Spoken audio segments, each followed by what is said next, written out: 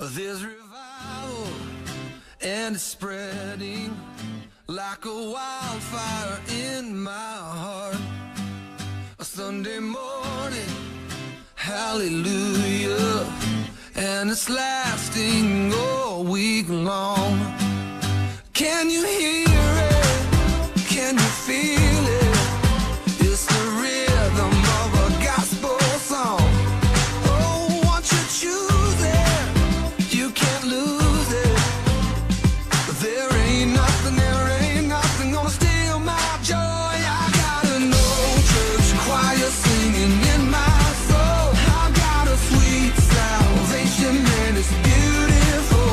I've got a heart overflowing 'cause I've been restored. There ain't nothing gonna steal my joy.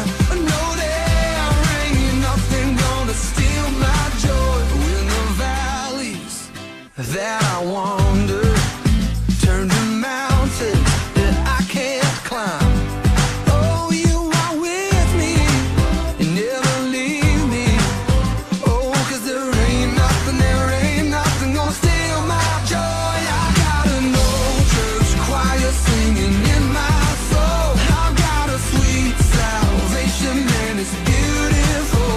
I've got a heart overflowing 'cause I've been restored. There ain't nothing gonna steal my joy. No, there ain't nothing gonna steal my joy.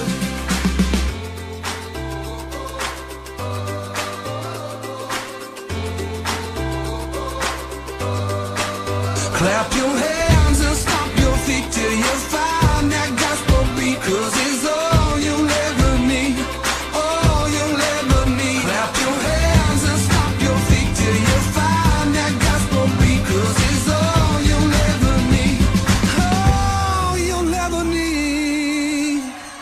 I've got an old church choir singing in my soul. I got a sweet salvation and it's beautiful. I've got an old church choir singing in my soul. I've got a sweet salvation and it's beautiful. I've got a heart overflowing 'cause I've been restored. There ain't nothing gonna steal my joy.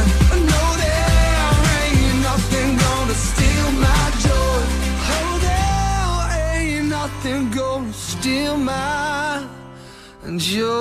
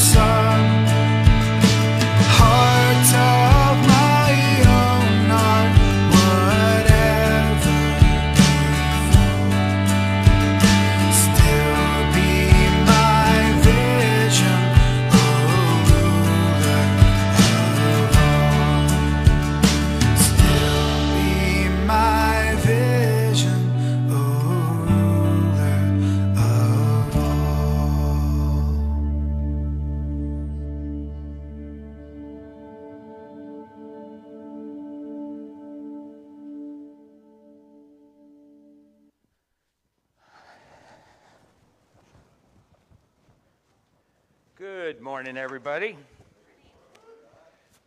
Whew. You'll have to forgive me today. I'm a little groggy. We had a great board meeting for the Heavenly Hills Christian Camp, and it was in Orrville yesterday. So I got to drive up to Orrville, attend a 5-hour board meeting, and drive home. So I'm a little tired. But it was a real blessing. There's a lot of great things going on at camp, and a couple of the things I wanted to mention is just we continue to move forward at the camp, trying to figure out how to do young people and adult camps over the summer, over the winter, in the fall coming up. There's a senior camp coming up. I think we're supposed to call it All Saints Retreat. I call it the Geezer Retreat. And so I haven't attended one, but I want to because I'm a geezer now. But so we're doing all these camps at camp, and yet there's just a lot of work to be done and a lot of COVID measures to keep everybody safe. And so we're working through that. One of the things we'll be doing in the next couple of months is taking a couple of guys and gals, if you'd like, up to the camp for a weekend, along with a couple of chainsaws. I haven't mentioned this to John Leary yet, but he's, in my opinion, the pro tree cutter, so I might get his help too. But we got to fell a bunch of trees and then use them, cut them up for building supplies. But there's a lot of good things going on too. We applied for 2 of the nonprofit governmental loans relating to the COVID issue, and we needed them to stay in business. And we got both of them. We qualified for them. Thank you, old man brain. And they were just dismissed, so they were just forgiven. So the government said that if it went to a worthy cause that they deemed worthy, the loans would be a permanent just gift. And so we were just able to get both of those forgiven. So that's been really good too. So a lot of work goes on up at those camps. If you want more information, you can always get hold of me. If you want more information about when I put a chainsaw team together and head up, you can get hold of me, or you could just get hold of me if you wanted to get hold of me. So I encourage you to do that. Let me pray for us as we start the morning. Father God, I thank you for this day, and I thank you for this house to meet in. Father, as we sit and swelter a little bit here in California and the land that I saw driving north and then south yesterday, we just pray for rain. We pray that you would water your earth, that you would bring refreshing, not only of your living water to us here this morning, but to actual water, to our lands, to your lands, Father. Nourish the crops, nourish the drinking water, the fish. Just bring rain, Father. We just ask for that together here. We also ask for you to be with us in this conversation today. We know you are here with us. Bless my words and help me communicate your words in an effective manner, Father, that changes our lives through your scriptures. In Jesus' name, amen. Well, today we're going to continue on in Luke chapter 11, and this is a tough one. I'm just going to let you know right off the bat. This is a 2-part series that kind of sprang to my mind about integrity as I read through the end of Luke chapter 11. We're going to be in verses 37 through the end of the chapter, verse 54 today, 54 today. And last week we talked about just integrity in general. But today we're going to hit close to home. This message has really challenged me personally and convicted me personally this week. This idea of having personal integrity, which is very important to me as a person, not just as a pastor, but just as a person. Before God, before my family, before my friends, I want to have personal integrity, and I have to work hard at it because my flesh doesn't always want that. Paul talks about our struggles with the flesh against the spirit, and that it's almost like it is a spiritual warfare that's always going on. And that's why it feels so hard sometimes to do spiritual things of integrity, which include little things in a way, like getting up and coming in or watching on live stream a message so that you can get fed and learn a little bit more of how to be a little more like Jesus, hopefully, or just interacting with friends and family and coworkers out in the world during these issues of COVID, and when COVID goes by, there'll be something else, and then there'll be something else. This is the human condition, right? But also, personal integrity, in my opinion, is one of the most important things for a Christian person to do. Because what is happening in the world, what has happened in the world since the dawn of creation, is a lack of integrity. And that has included the church, and that has included church leaders. We see things going on throughout history that were just terrible, right? The Crusades, the betrayal of people, the molesting of children. You know, we could just go on, and I don't want to soak in that.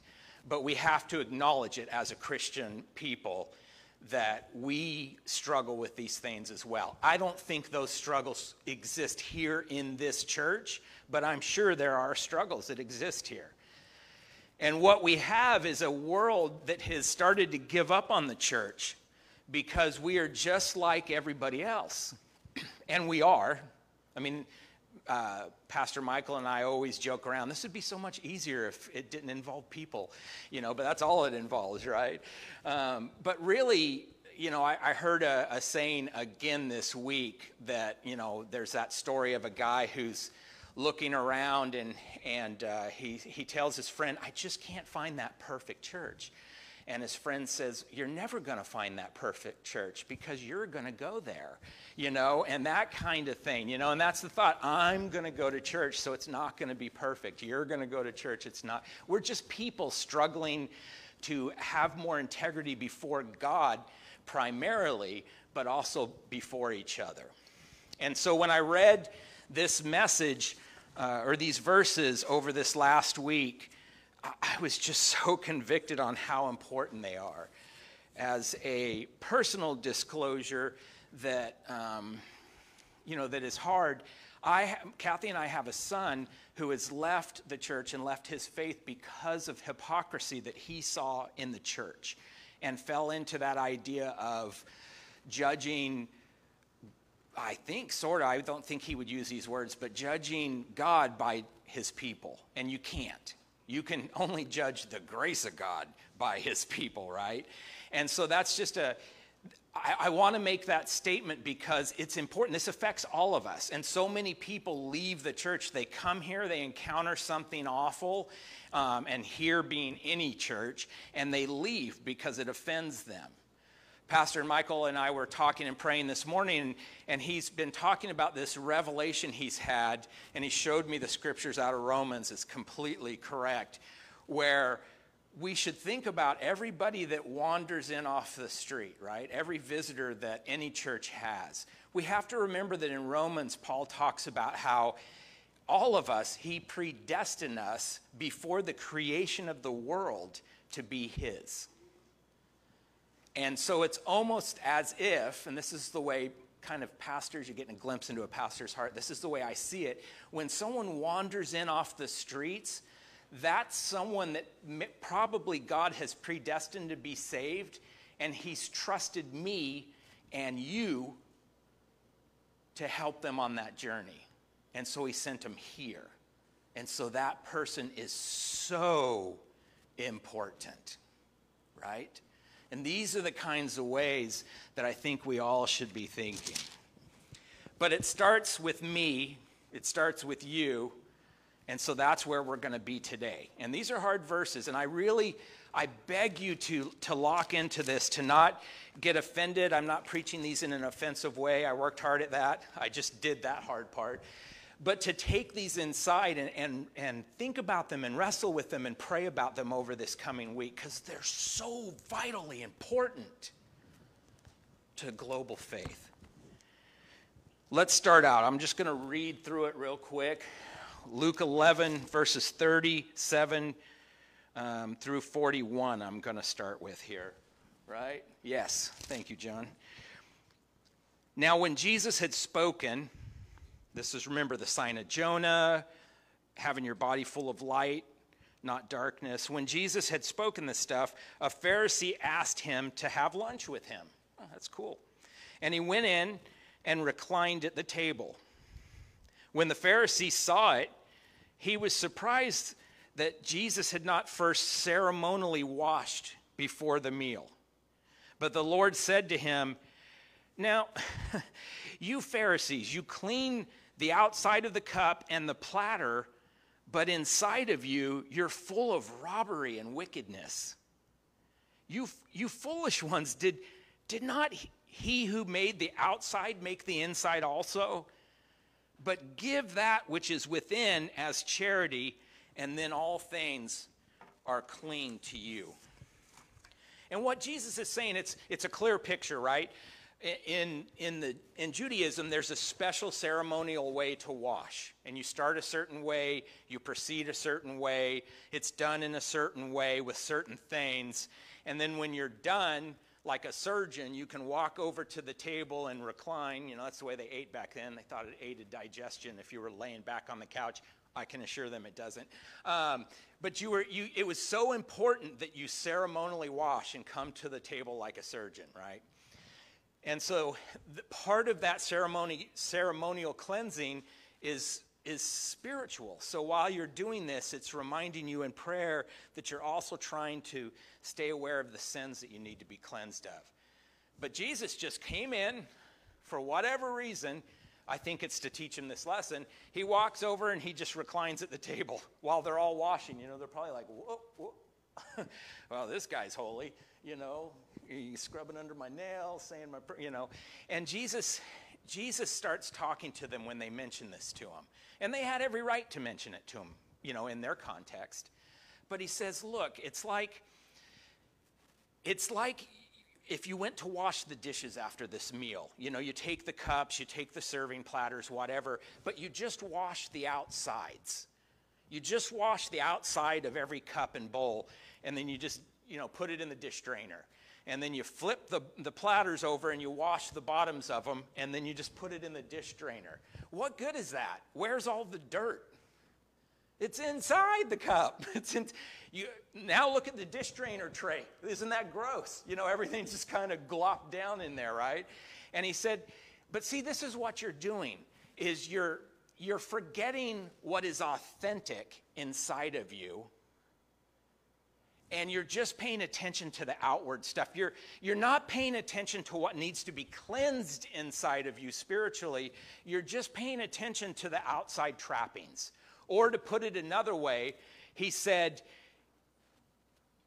you're paying attention to your hypocrisy instead of your authenticity. Because see, this is a lesson on authenticity versus hypocrisy. And if someone on the live stream watching from home would care to help me out, I'd love for you to type that into the feed, authenticity versus hypocrisy. Jesus here is pointing at the Pharisees, but he's also pointing in at us about this idea of analyzing what's inside of us as well as what's outside of us. Because it's important that what people encounter in me, when you come across me during the week, when you just knock on my door at home and come in, and wherever we encounter each other, that I'm the same person there as I am here. That's important to me. Because if it's not, then I can just become this pastor who everybody loves, and we've heard all these stories, right? And then I go home and I'm a horrible person. But you would just be shocked if you knew that, right? And that's not the case, to be clear. I don't think it is anyway. I'm trying not to look at my wife. But no, I try and be the same everywhere I am. And I have issues. I was very convicted this week by this message. I used to lead youth group, and that's why I'm going to do this. I have this pad of paper up here today. But I was a youth pastor for 8 years, loved it, until I was broken. And then I had to hire someone to take over from me and limp away. But I taught this lesson a long time ago, and this occurred to me while I was studying this. So imagine that this is your life. This is reminding me of Bob Gleason when he used to pull out his slide projector. So this is your life. I'm an amazing artist. See how perfect circle that is? But what happens is internally, when we start thinking about our faith, now think of a high schooler or a college age person, right? The time of life that's, in my opinion, the most difficult. I have so much passion for helping that age group because you're processing so much. Who am I? Who am I apart from my parents? Who am I at school? Who am I at work? What do I want to do for work? Do I even want to go? There's just so many things to process. But then you add in a youth or young adult who's also processing their faith. And what happens is you have this person who comes to church, comes to youth group, leads just outwardly a great life, and oftentimes inwardly a pretty great life too. But they start to learn to compartmentalize. It's like the old game of Trivia Pursuit, where they start doing this, right? And so they internally, instead of just a nice, clean, empty circle, you have all these compartments. And so this is the way I am and present myself to people when I'm at church. But that's pretty different than who I am at home.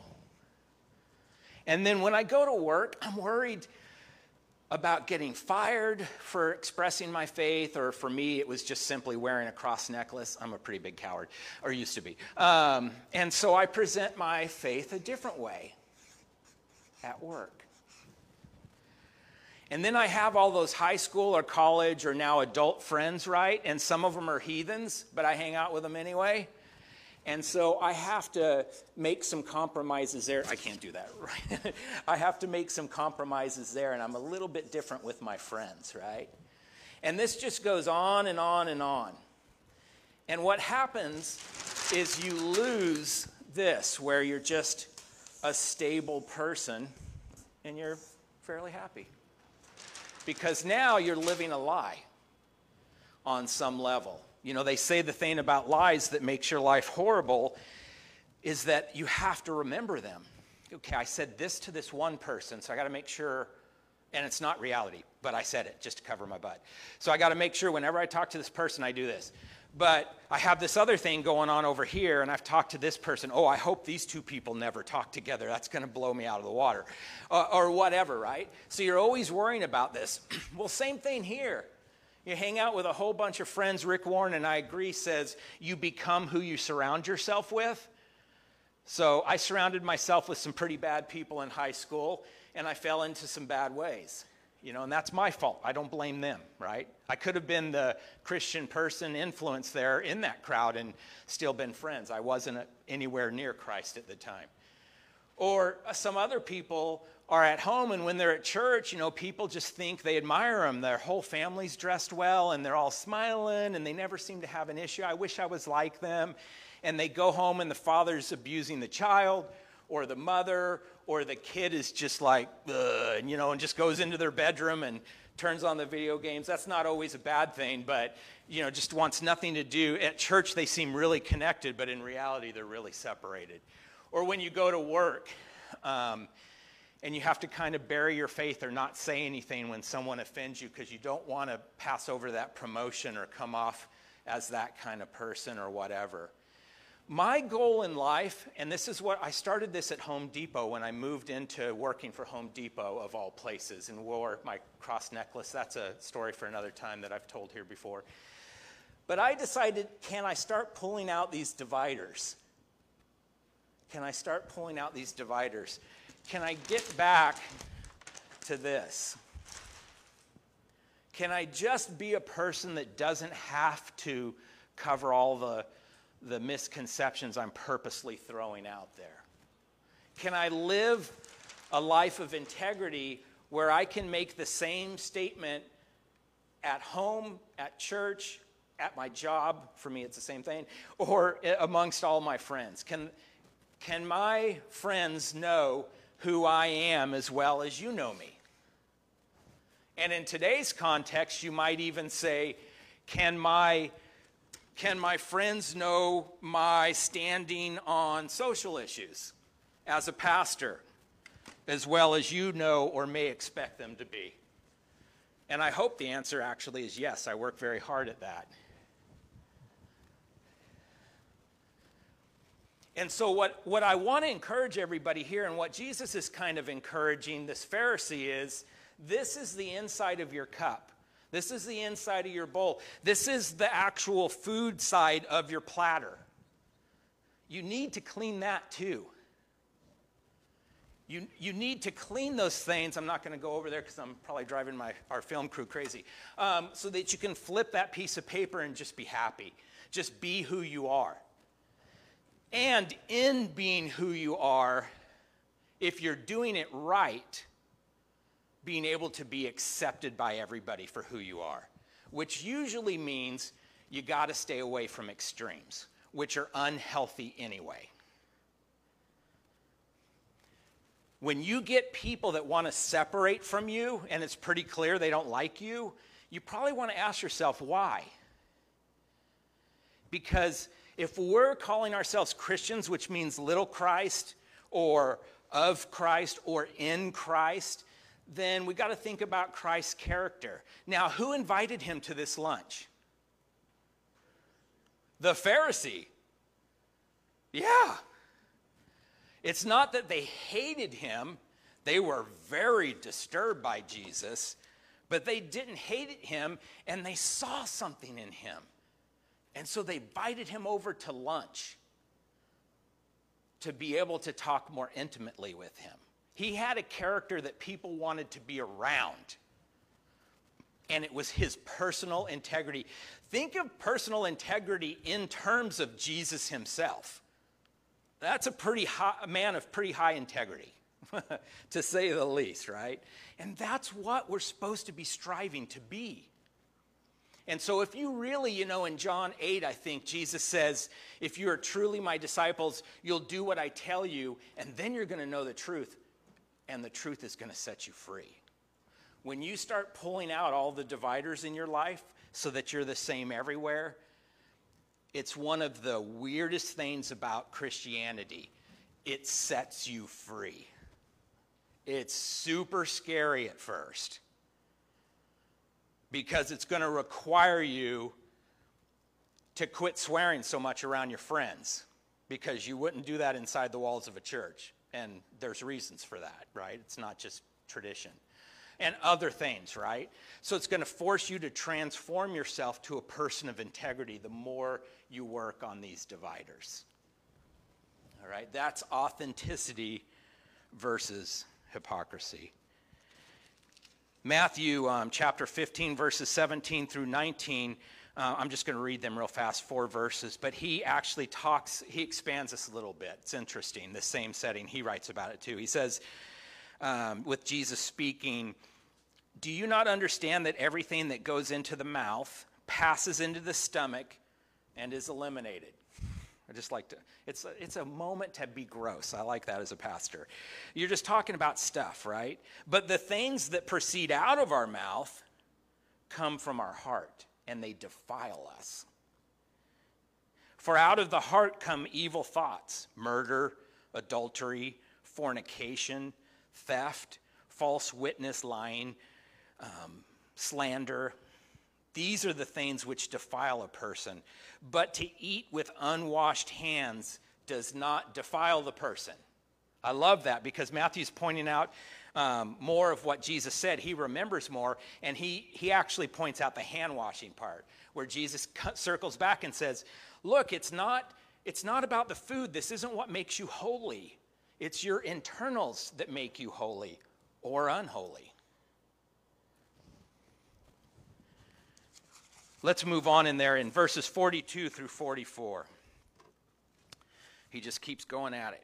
And he says, woe to you, Pharisees. Now, woe is a term of sadness. We think of that as like condemnation. Woe to you, Gary. No, it's Gary's like, hey.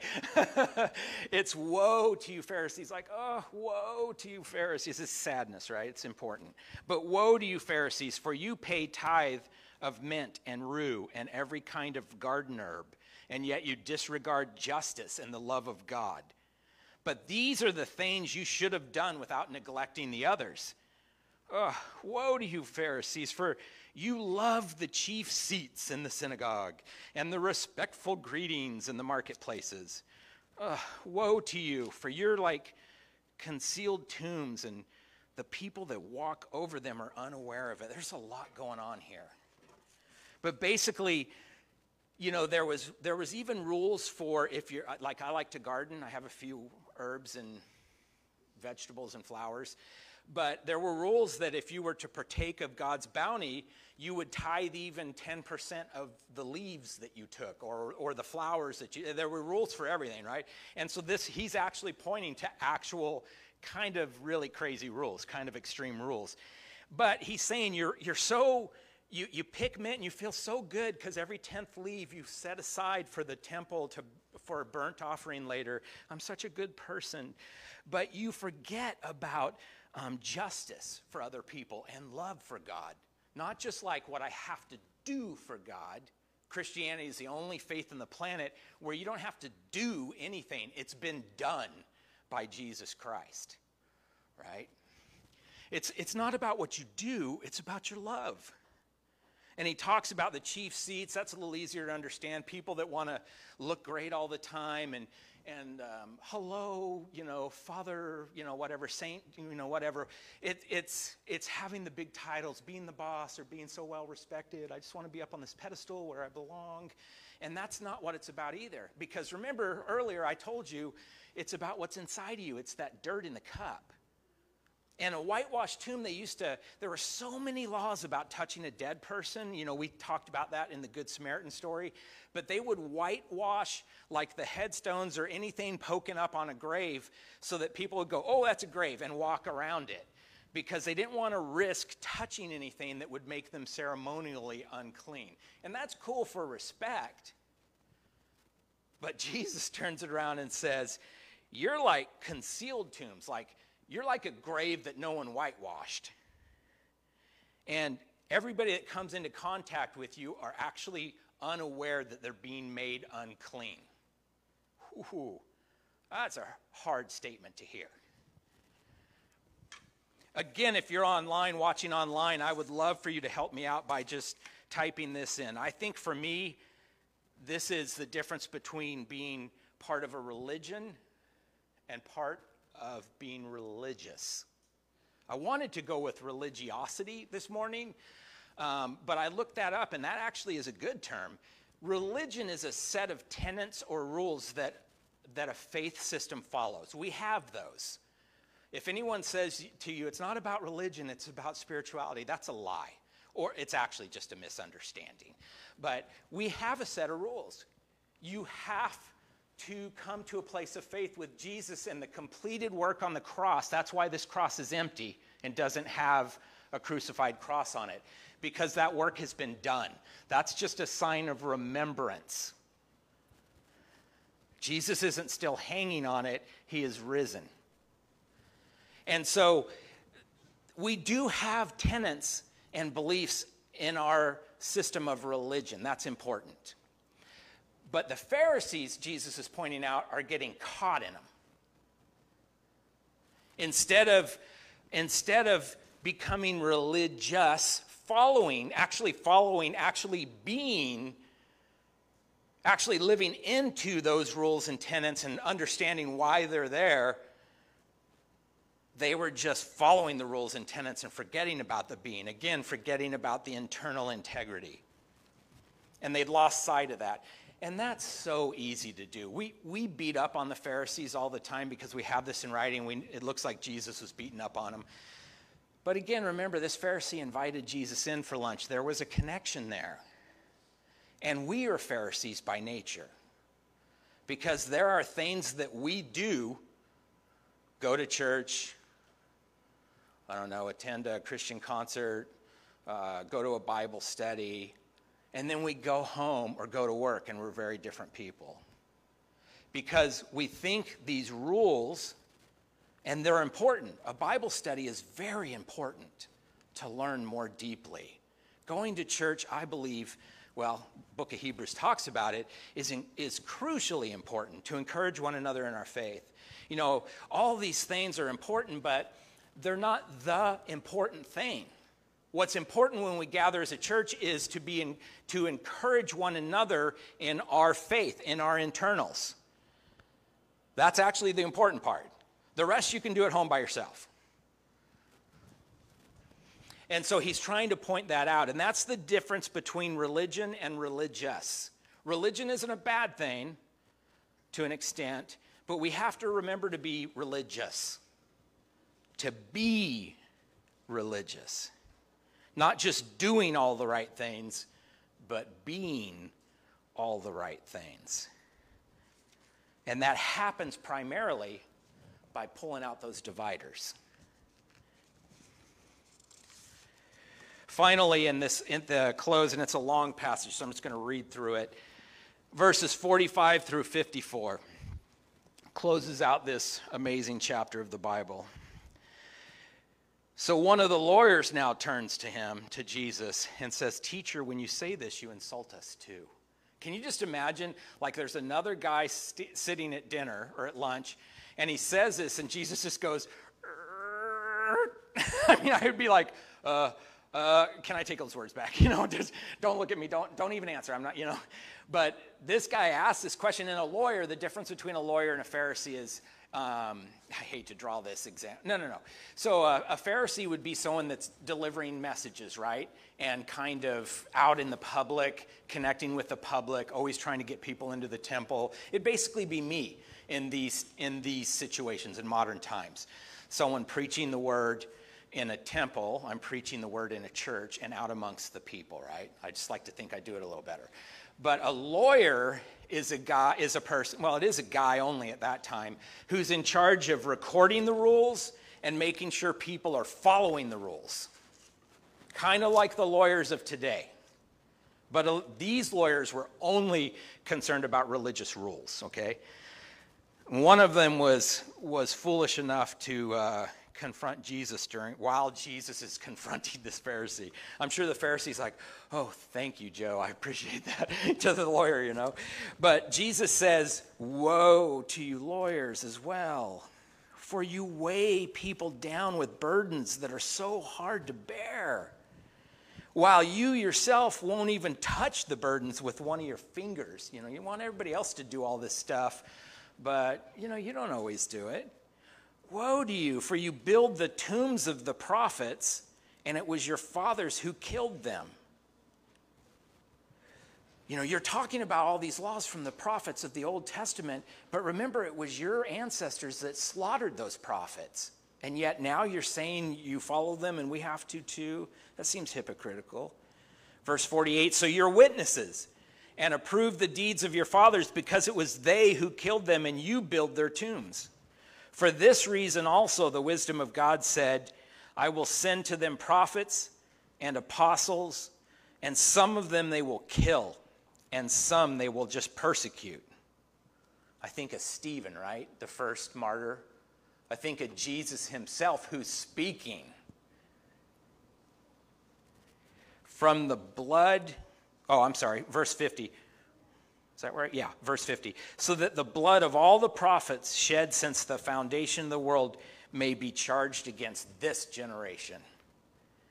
From the blood of Abel to the blood of Zechariah, who was killed between the altar and the house of God. Yes, I tell you, it shall be charged against this generation." You follow these prophets, and you follow all of them. You're pretty good at that. Abel was considered the first prophet in Judaism. Zechariah was considered one of the last prophets. It's interesting that it ends up being A to Z, God's, all plan. But Zechariah also made a call when he was being killed that they would be answerable to his blood. And that became a lot of Jewish rules of their blood will be demanded of you, which I'm actually under that law.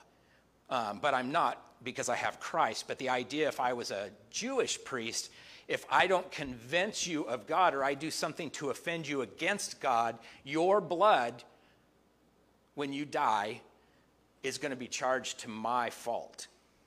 And so that was a heavy burden there. It still is. "Woe to you lawyers," verse 52, "for you have taken away the key of knowledge. You yourself did not enter, and you hindered those who are entering." What's the key of knowledge? Well, we know now it's Jesus Christ. And we know that loving God and loving each other is everything. It's the key of knowledge, right? Jesus says in a different passage, upon all the law and all the prophets, those two things hang. So he's summing everything. He says, summing up the entire plan of God, it's simple. It's love God and love each other with everything you got. Don't look for ways to condemn so much as ways to show grace and growth. Verse 53, when he left there, the scribes and the Pharisees began to be very hostile, I'll bet, and to question him closely on many subjects, plotting against him to catch him in something he might say. They weren't interested in confessing that these things are true or repenting of them. They just went on the attack. And that still goes on in 2021, right? We've seen that socially with all the issues that are out there. We see our courts and our lawyers kind of piling on, making precedent more important than the present, if you will. That's the way I think of it sometimes. I mean, they're trying to build a logical system. I admire and appreciate that. But sometimes they're making laws that don't help anybody, right? One of the things that's going on right now in California, we had to talk about this at the camp board meeting, is that we can no longer carry insurance at the camp, nor can most nonprofit agencies in the near future in California, because there's been so many fires that the insurance companies are pulling out of California. And so what they're doing is, so California passed a new law, and it's called the California Easy Plan. So you know it's going to be bad, right? See, I got a head shake right away. When I got two head shakes, yeah. And it is bad. So this Easy Plan is, if you're a nonprofit, a church, a camp, homeless agency, anything nonprofit, you can, for $50,000 a year, you can have coverage. Or you can have no coverage at all, nothing. You can't have it in increments. It's easy.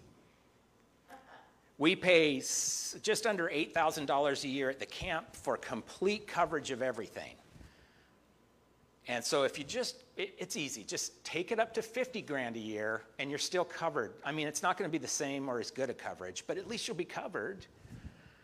And so we've determined, as most, I think all camps have in California now, that it's cheaper for us to replace any burned down buildings than it is to pay $50,000 every single year. And then they've put a cap on the maximum claim, which is, I think, like $50 million or something. And so you couldn't really rebuild anyway. But these are the kind of laws. You see a need, you see like, this isn't good, we need to be able to insure our nonprofits, but then you make this weird rule that would force a nonprofit out of business. We actually had to take on, there's a second law that has been instituted for a while in California only, where you can now, it came out of the Catholic Church molesting of children thing.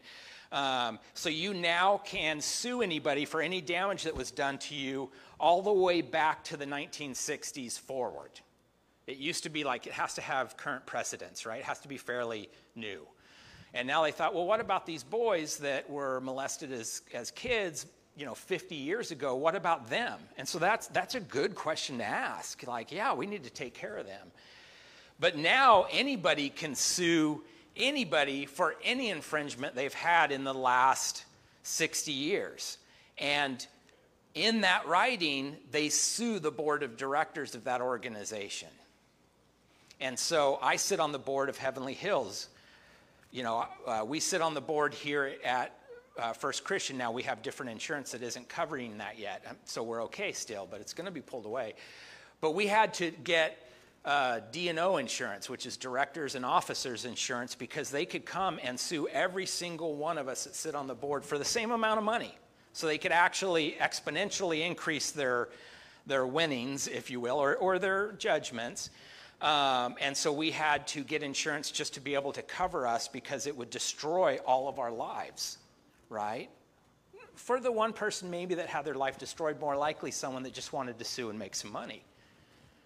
And so that insurance is going to cost us, just for that insurance for the people, is going to cost us $18,000 a year. Now, just a minute ago, we were paying just under $8,000 a year for everything. Fire, replacement, wounding, lawsuits, all this stuff. So now we've more than doubled that and gotten almost no coverage that's useful, but we have to do it to be responsible. This is the thing that I do believe, including our government, including our current president, everything, I do believe that these things are being done with a spirit of what they think is best for the people. I do believe that. I want to be clear about that.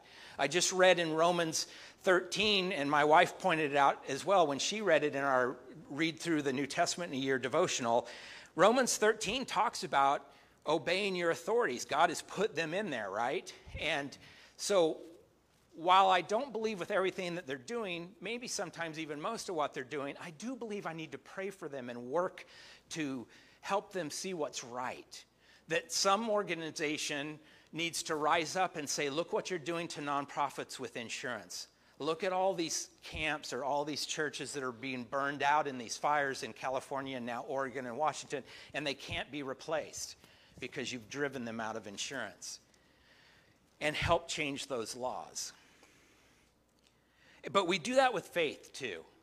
Again, and one last time, if you're watching online, I would love for you to help me by typing in the phrase helping versus hindering faith.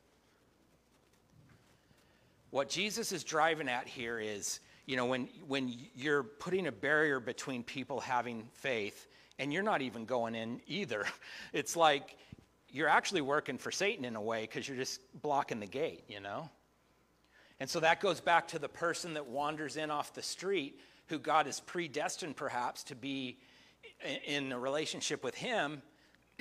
And we need to make sure that the rules or our attitudes, our integrity, all these things do nothing but help that person instead of hinder them. Because honestly, a lot of people, especially fringe people, tend to encounter a church and be rejected. And they walk away. And a lot of them walk away from their faith because of that. Well, if that's what Christianity is, that's what the rest of the world is. And I know the rest of the world is a mess. So forget it. And so we need to be people of integrity. We need to be people that are being religious. We need to be people that are purposely helping other people find God, find their faith. Or we run the risk of everything else that Jesus convicted them on. In the old days, probably about 20 years ago, I remember this saying. I hated this saying. So that's why I remember it. It's called KISS. Do you remember that saying? K-I-S-S. So do you remember what it stands for? Keep it simple, stupid. Forgive me for using bad language. Keep it simple, stupid. I think we need to do this in our faith too. It just boils down. Jesus said, keep it simple, people. Keep it simple, saints. Let's do that, all right? Keep it simple, saints. Love God and love each other. And be a person of high integrity that isn't filled with hypocrisy, and it has all these different ways of being rather than just living into being a person of faith. I want to challenge you this week with this challenge. The challenge is, what traits inside of myself do not align with people that I see on the outside? That one hit me like a hammer in the forehead over this week. I don't have a lot of this, don't get me wrong, but I have things I need to work on. A better question might be, why don't these traits line up? Why do I have divisions? That's actually a really fruitful conversation in prayer to have with yourself and with God, because it will reveal so much good stuff. And how do I realign this trait, all these traits, with God's purpose for my life and live it out? What is God's purpose for your life? To love him and to love each other. Keep it simple, saints. Let me pray. Father God, I thank you for this day. I thank you for your word. I pray this spurs people to think about their own personal integrity with you and before you, in front of you, and others. I pray, Father, that you would find us to be people of growing integrity, that you would encourage each of us to pull out these dividers and be the same saint before other people that we are at home, that we are at work, that we are in school, that we are with our friends. Find us a way for us to operate in integrity in each of those scenarios, because it's difficult to navigate. And for those who haven't thought about this before, for those who haven't thought about you, Jesus, before, who have just encountered hypocrisy, have just encountered church people that aren't any better than anybody else, probably some of them are much worse. I just pray that you would reach these people. If they're listening right now, or if they encounter this message by video some other time, or maybe someone sitting in this room, that you would just get them past the hypocrisy of God's people and let them still see you, the God of these people, trying to save each of us and each of them in grace, in the gospel of grace. In Jesus' name I pray, amen. Well, I am going to actually just quickly move into communion right now. And I want to read you a passage out of 1 Corinthians 11. Ron or Barry, if you want to pass out communion, that'd be good. If you'd like to be on a person on the rotation for communion messages, we'd love to have you do that. There's some responsibility there, so I'd want to talk with you, but it's one of the reasons why I'm doing the message this morning is because we could use some more people helping out there, and I'd love to have you be part of that. In 1 Corinthians 11, Paul actually tells us how to take communion, and I think it's important to know this. John actually touched on this I think just last week, right? Or last time John was giving communion. That's why his communions are so meaty. Paul says, "For I received from the Lord that which I also delivered to you, that the Lord Jesus in the night in which he was betrayed took bread, and when he had given thanks, he broke it and said, 'This is my body, which is for you. Do this in remembrance of me.'" And we'll do this together in a minute. Sorry, I know I'm confusing you. "In the same way, he took the cup also after supper, saying, 'This cup is the new covenant in my blood. Do this as often as you drink in remembrance of me. For as often as you eat this bread and drink the cup,'" why are we doing this? "You proclaim the Lord's death until he comes. This do in remembrance of me. Therefore, whoever eats the bread or drinks the cup of the Lord in an unworthy manner shall be guilty of the body and the blood of the Lord. But a man or woman must examine themselves, and in so doing is to eat of the bread and drink of the cup."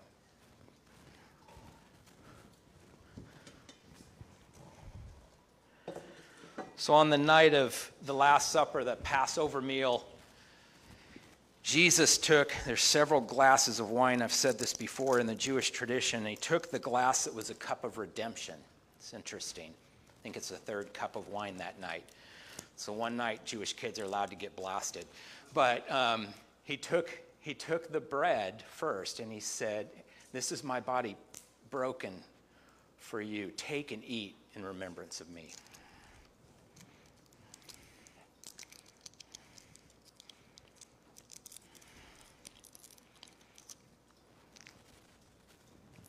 And he took that cup of redemption, that third glass of wine, I believe, and so it was redemption in this glass. And he said, "Take and drink, for this is my blood poured out for you, for your sins."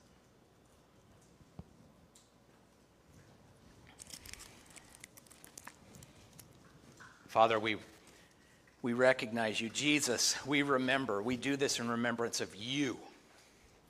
That until you return, we take these emblems internally, inside of ourselves, as a symbol to flood our internal integrity and draw us closer to being people like you, people that love the Father and love his children. In your name, Jesus, we pray. Amen. We're going to close up by having Barry come on up here and do some announcements.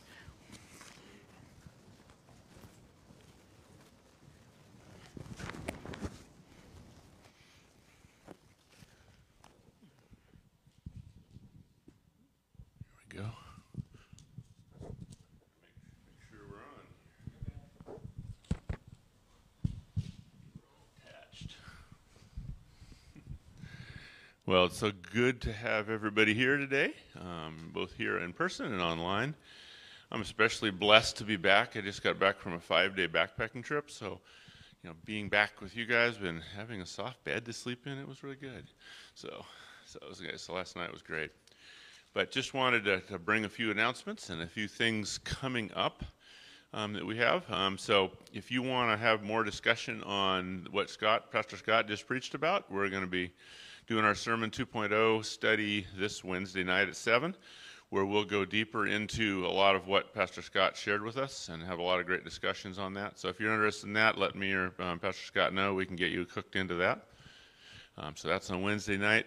Coming up, another great event to be together as part of a church family. We're going to be on August 29th. So that will be 2 weeks from today. We will be having a church picnic, potluck celebration. We're calling it back to school, but you could call it whatever, back to whatever. But, we're kind of starting a new year, school year-wise and that. So that's going to be on the 29th, right after church. And so for those that came to our 4th of July barbecue and really enjoyed it, we're going to do that one more time before summer wraps up. So that's going to be 2 weeks from today. So it'll be outside. So for those, that are really, don't like to wear the masks and all that, we'll be able to be outside. We can, you don't have to wear a mask out in the back, and that. So that's going to be coming up. And that couple more prayer requests. A special prayer for one of our sisters in Christ as part of our family, Gwen. She was in a car accident and is in definite need of prayer for her recovery and that. She's got some injuries from that. So just be in prayer for Gwen this week and the next few weeks. And that, like Pastor Scott mentioned, we do want to pray for rain. There's a huge need for that here in California, but it's also a need up in Oregon, the whole West Coast. We need it for just our overall water, but our firefighters desperately need it. I was reading an article this morning on the Dixie Fire way up north in northern California, and they were so hoping for rain this last few days and didn't get it, and so the fire continues to get worse. And so pray for rain, pray for our firefighters in that. And lastly, just another world kind of issue, but prayer in Haiti. If you didn't read this morning's paper or news, a huge earthquake, 7.2 I think it was. And it's especially difficult in the areas that are poor because obviously their buildings aren't made to withstand earthquakes. And so almost everything falls down in that. So huge destruction, huge loss of life there in Haiti in that. So I'm going to close in prayer real quick, but you be in prayer for these items as well as we go through this week. So let's pray. Father, thank you for a beautiful day, a beautiful time of worship, and a great message, Father. We all need to be challenged to pursue integrity, to pursue a life that is honest and open. So guide us in that, Father. Help us to pick off one thing this week that we can work on. But Father, I do want to lift up some of these requests. I pray for our sister Gwen. May you help ease her pain right now, Father. May you encourage her heart. And Father, I pray you would just right now begin to heal her body and bring her back to her normal self. Father, it's a difficult thing going through an accident like that. Watch over, Father, the people in Haiti, Father, as they suffer greatly, many losses of lives, that you would help bring that nation back together and get on their feet again. But pray for those people that are there, that you would protect and heal them and encourage them. And Father, we do pray for rain for our land here in California. I pray for our firefighters. Guide each of them and bring rain and refreshment to our land here, we pray.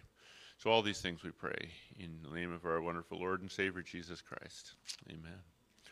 So thank you for being here. You have great blessings this week, and we look forward to seeing you again soon. So thanks.